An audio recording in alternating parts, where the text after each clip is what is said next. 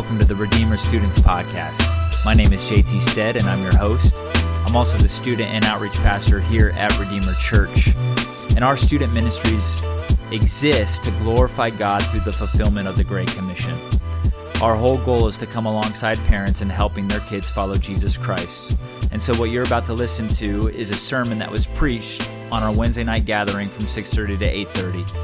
And as you listen, I pray that you are encouraged and that you would be conformed more and more into the image of Jesus Christ as we behold him in his glory.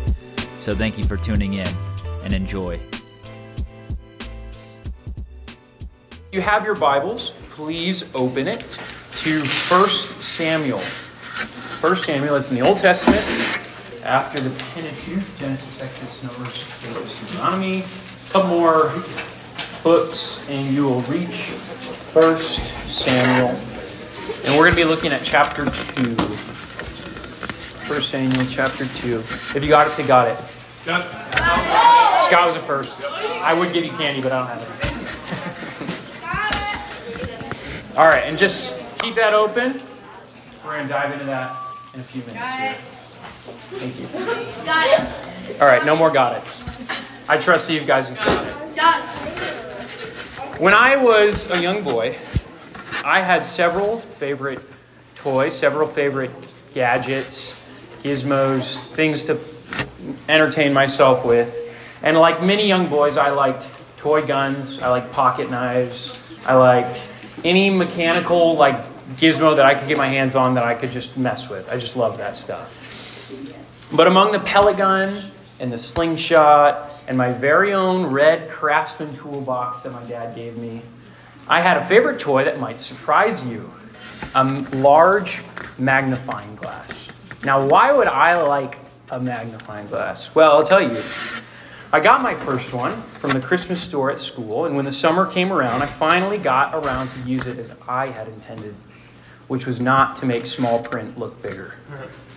On a hot, sunny day, if you position a magnifying glass just right, you can focus the ray of sunlight into a tiny little point that gets, as it turns out, very hot.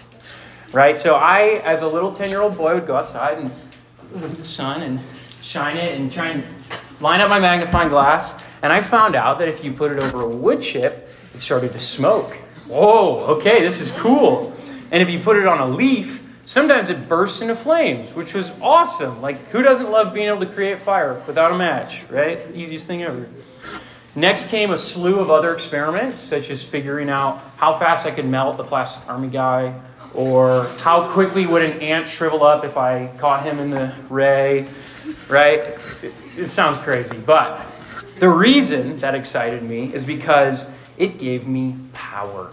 I had control over this little tiny dominion beneath my magnifying glass. And it was exciting. It was cool, right? The thing is that we all have a desire within us that craves towards power or control over our lives. And the way that you may have been drawn to it or are drawn to it now, you find yourself going that way, is probably not through a magnifying glass. But the truth is that we all have a sinful tendency of craving towards wanting power in our lives. We want stuff to go our way. We don't like when our plans go awry, when stuff changes on us and we didn't see it coming.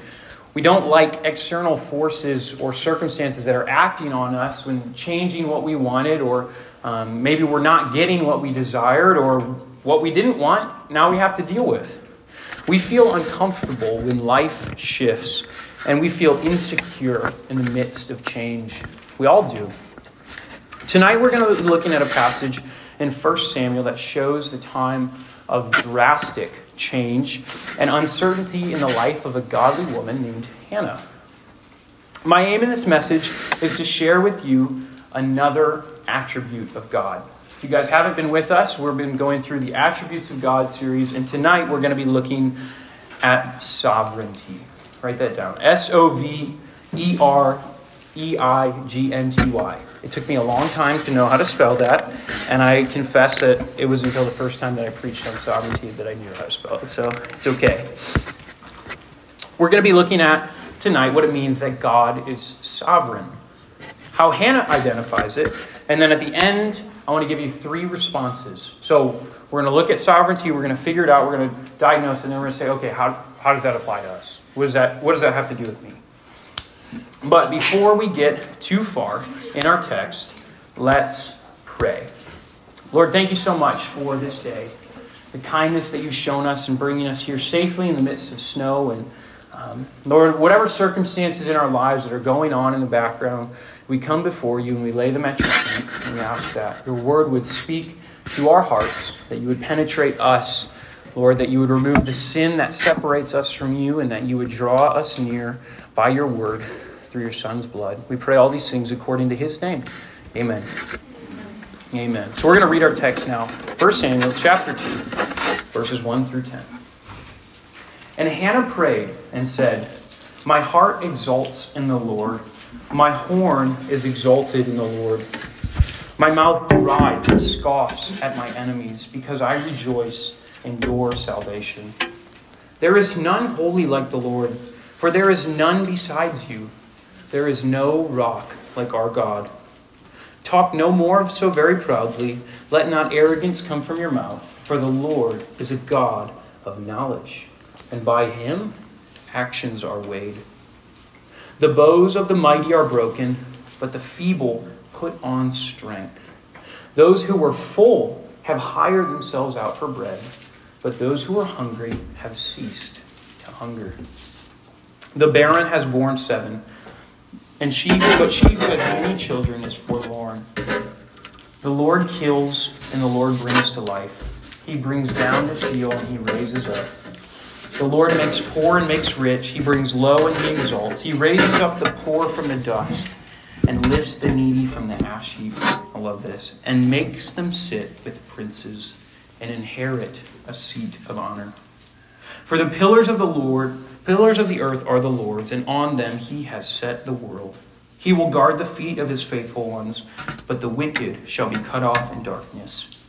For not by might shall a man prevail. The adversaries of the Lord shall be broken to pieces. Against them he will thunder in heaven. He will give strength, or the Lord will judge the ends of the earth, and he will give strength to his king and exalt the horn of his anointed. What we come into in the beginning of 1 Samuel is a very gripping story about a woman named Hannah that we just read the prayer of. And Hannah was the wife of a man named Elkanah, and he actually had 2 wives, which was not in God's plan, but that we can have that for another sermon. But what you need to know is that the other wife of Elkanah was able to have many children, and she had many children, and Hannah did not have any. And this grieved Hannah. It put her in a really hard spot. It put enmity in their household. They fought. There was tension.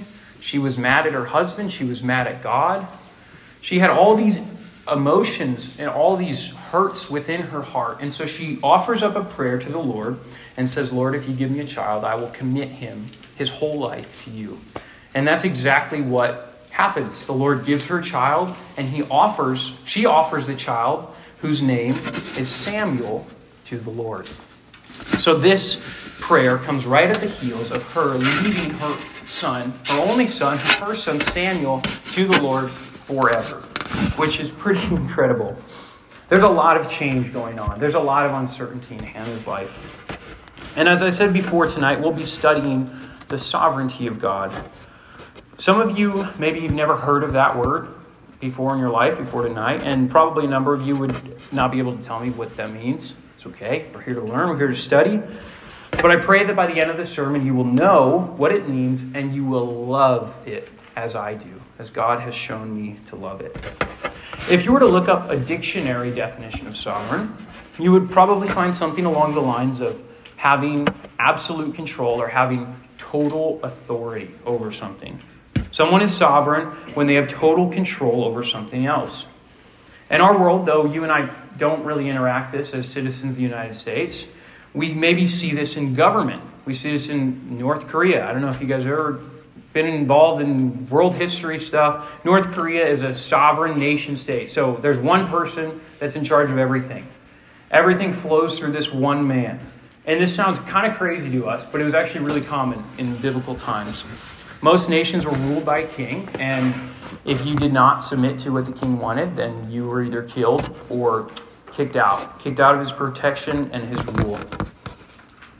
And the unfortunate thing for us is that when we hear the word sovereignty, our minds tend to be colored with what we experience, with the things that we see in this world. My first example, a dictator that controls everything. But the truth is that sovereignty maybe doesn't appear in that word, but it appears in other words, like control or power. Usually when we say that someone is controlling, that's like a huge slam on them. Like, oh yeah, she's really controlling. Like, you don't want to be that person, right? We might have a controlling boss at our job. We might have a rude teacher that doesn't seem to care for us. We might have a bully at school that we just can't escape. But all we know about them is that they have power, we don't have power, and they use that power for their own gain at our expense. Anyone ever been there? It's a hard spot. It's a hard spot to be. But a biblical understanding of God's control, or more accurately, his sovereignty, is radically different than the one that we interact with in our world.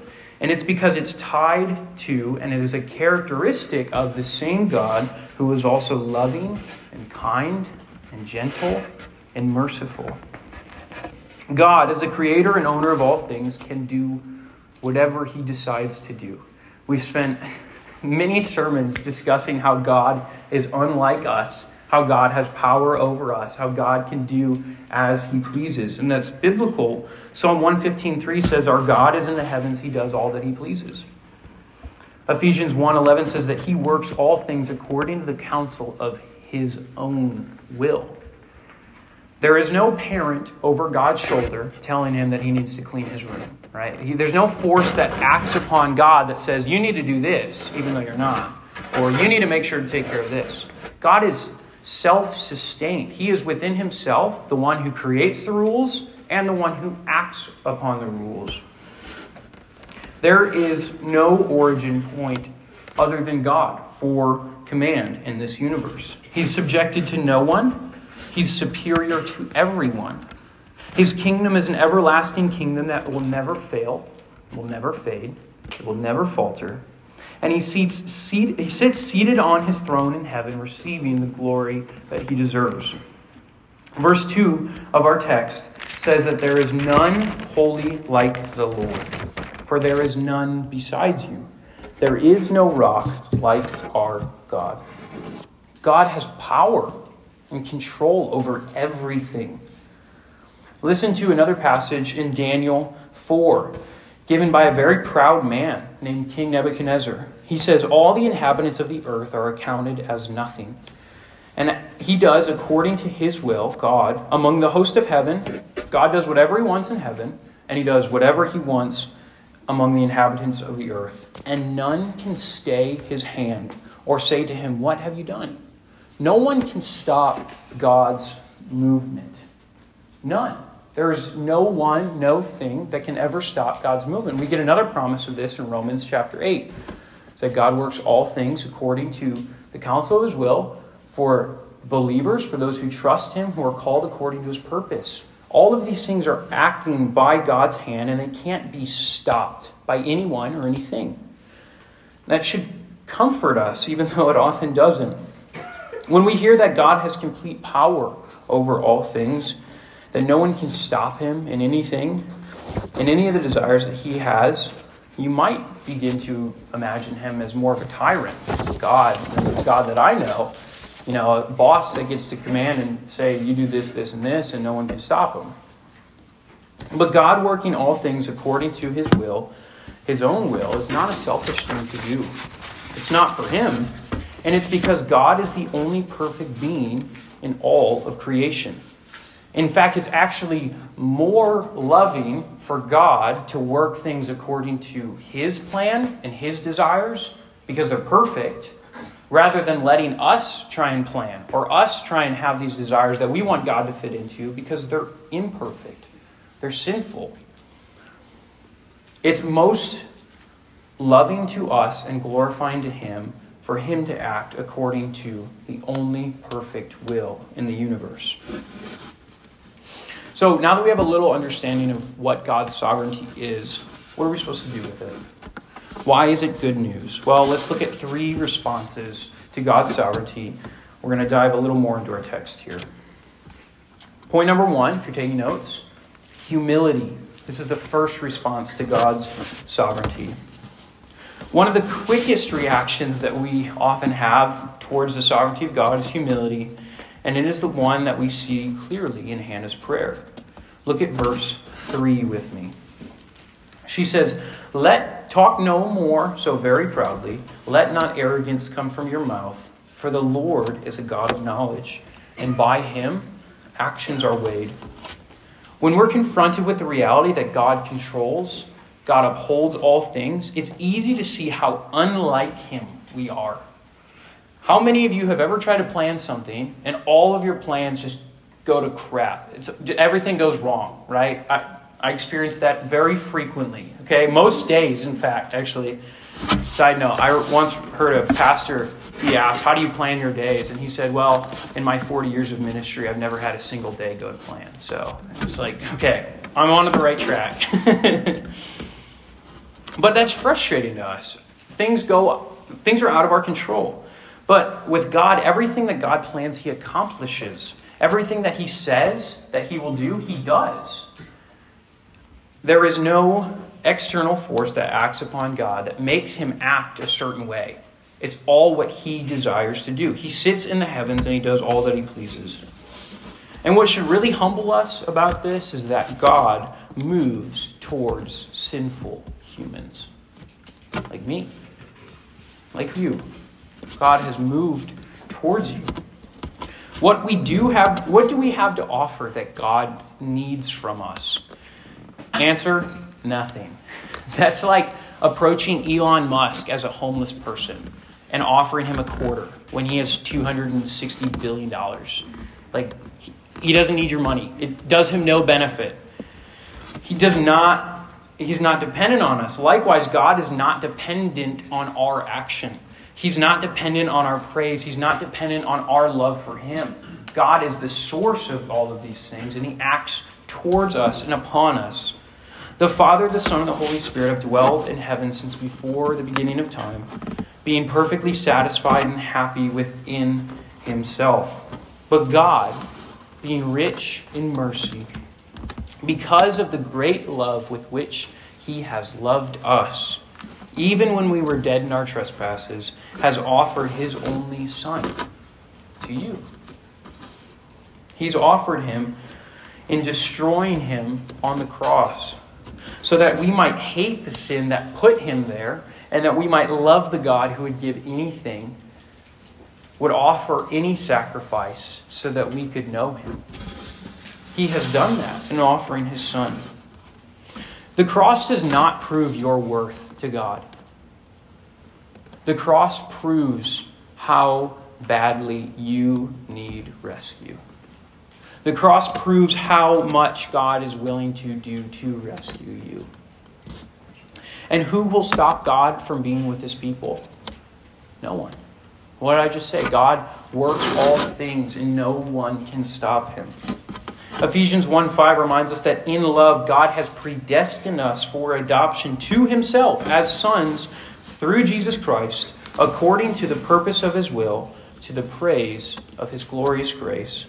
God's love motivated him to sovereignly bring his people to himself, and he has adopted us like an orphan, brought into a new family, the new home, one that cares for us more than we could ever repay, more than we could ever offer back.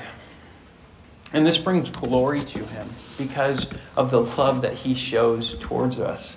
We should be humbled by the fact that God gives so freely, even when he holds out his hand in vain, and we turn and we say, not today. I don't want that now. I'm not done with my life yet. God's saying, here, take it. Take it. Here's the offer. Here's the gift. Accept it. Receive it. Even though he knows we would rebel against him, he still offers that gift. Is that not amazing? Is that not humbling? But the sovereignty of God to work all things according to his own will gives us humility, but it also provides us more. Gives us point number 2, peace. Peace. I love the sovereignty of God. It is a great doctrine, and Hannah did too. And though it's good for us to be humbled in light of it, we should also be encouraged by what else it offers. The fact that all things are held in the hands of a loving God provides us with great peace in very troubling times. Look at verse 9 with me now. He will guard the feet of his faithful ones, but the wicked shall be cut off in darkness. For not by might shall a man prevail. He will guard the feet of his faithful ones. Remember the context that we read this prayer in. How Hannah's life is dramatically changing forever. She's losing that which she loves most to her. She prayed for years for this offering to be given to her and a son, and now she's offering it back to the Lord. But praise God for his sovereignty over all things, because it creates peace in the most troubling circumstances we can imagine. When everything is crumbling, it creates peace in times of change, uncertainty. It creates peace when our friend betrays us. God's sovereignty creates peace when we hear a cancer diagnosis in our family. Creates peace when your parents tell you that there's no more money in the account. We don't have any more money. Creates peace in that moment. Creates peace when we get a call saying that our grandmother has gone to be with the Lord. And when the Word of God soaks deeply into our soul, that verse 6 is true, that God kills and God brings to life. And that verse 7 is true, that the Lord makes poor and the Lord makes rich. And that we truly believe that verse 8, God raises up the poor and needy and he seats them in the heavenly places with the princes. That we have a great inheritance.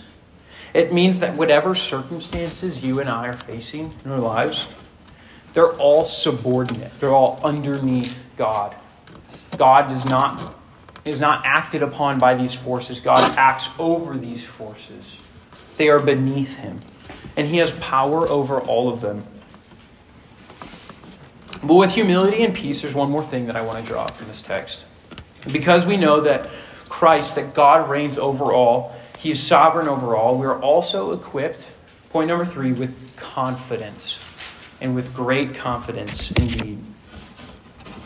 Hannah's prayer shows us this reality as well. Follow with me in verse 10. The adversaries of the Lord shall be broken to pieces. Against them he will thunder in heaven. The Lord will judge the ends of the earth. He will give strength to his king, and he will exalt the horn of his anointed. How sweet it is to know that God will reconcile all evil. Have you ever felt that life was unfair? I have. Felt that a lot of times. Feels unfair a lot of times. It often feels that when everything in this world is going awry, when all these evil and greed, pride, hate, violence, everything is surrounding us. There's dissension in our government. There's dissension in our churches. There's enmity. There's hatred. All these things. It is so encouraging to know that God will reconcile all evil. It will all be avenged. We don't have to take vengeance. We don't have to take revenge on people for the wrongs that they have done towards us. It can be easy to wave our fists at the Lord and say, "Where are you, God? If you're really there, why aren't you doing something about this?" If this has been your heart in the past, or maybe it is right now, let me remind you of Hannah's consolation. The adversaries will be broken. Those who fight against you will meet their judgment. The heavens will thunder against them. And the Lord of all will judge perfectly their actions. How freeing is that? That you don't have to be the one who shows the retribution. That you don't have to be the one that makes things just. Because a perfectly just Father in heaven is doing that and will do that We can just rejoice and say, God, it's in your hands. All I get to do is love. I get to show Christ in my life, in my words, in my actions. We can know that the sovereignty of God gives us confidence because He will reconcile every sin. Every sin. In the end. Every evil act and deed that has ever been committed. And the last nugget of truth that I want to present you with tonight is at the very end of our verse. The Lord will give strength to His king and exalt the horn of His anointed. Now, what does that mean? What does that mean? Well, this is a prophetic word by the Holy Spirit through Hannah, saying that the Lord will raise up a king that will be exalted as the anointed one. This king, Christ, will reign on a throne that will forever be praised because of His infinite value and worth. Jesus is that king. And He is seated on a throne in heaven, receiving praises for all time, and His throne will never be taken away from Him. He is sovereign over it. He is sovereign over all.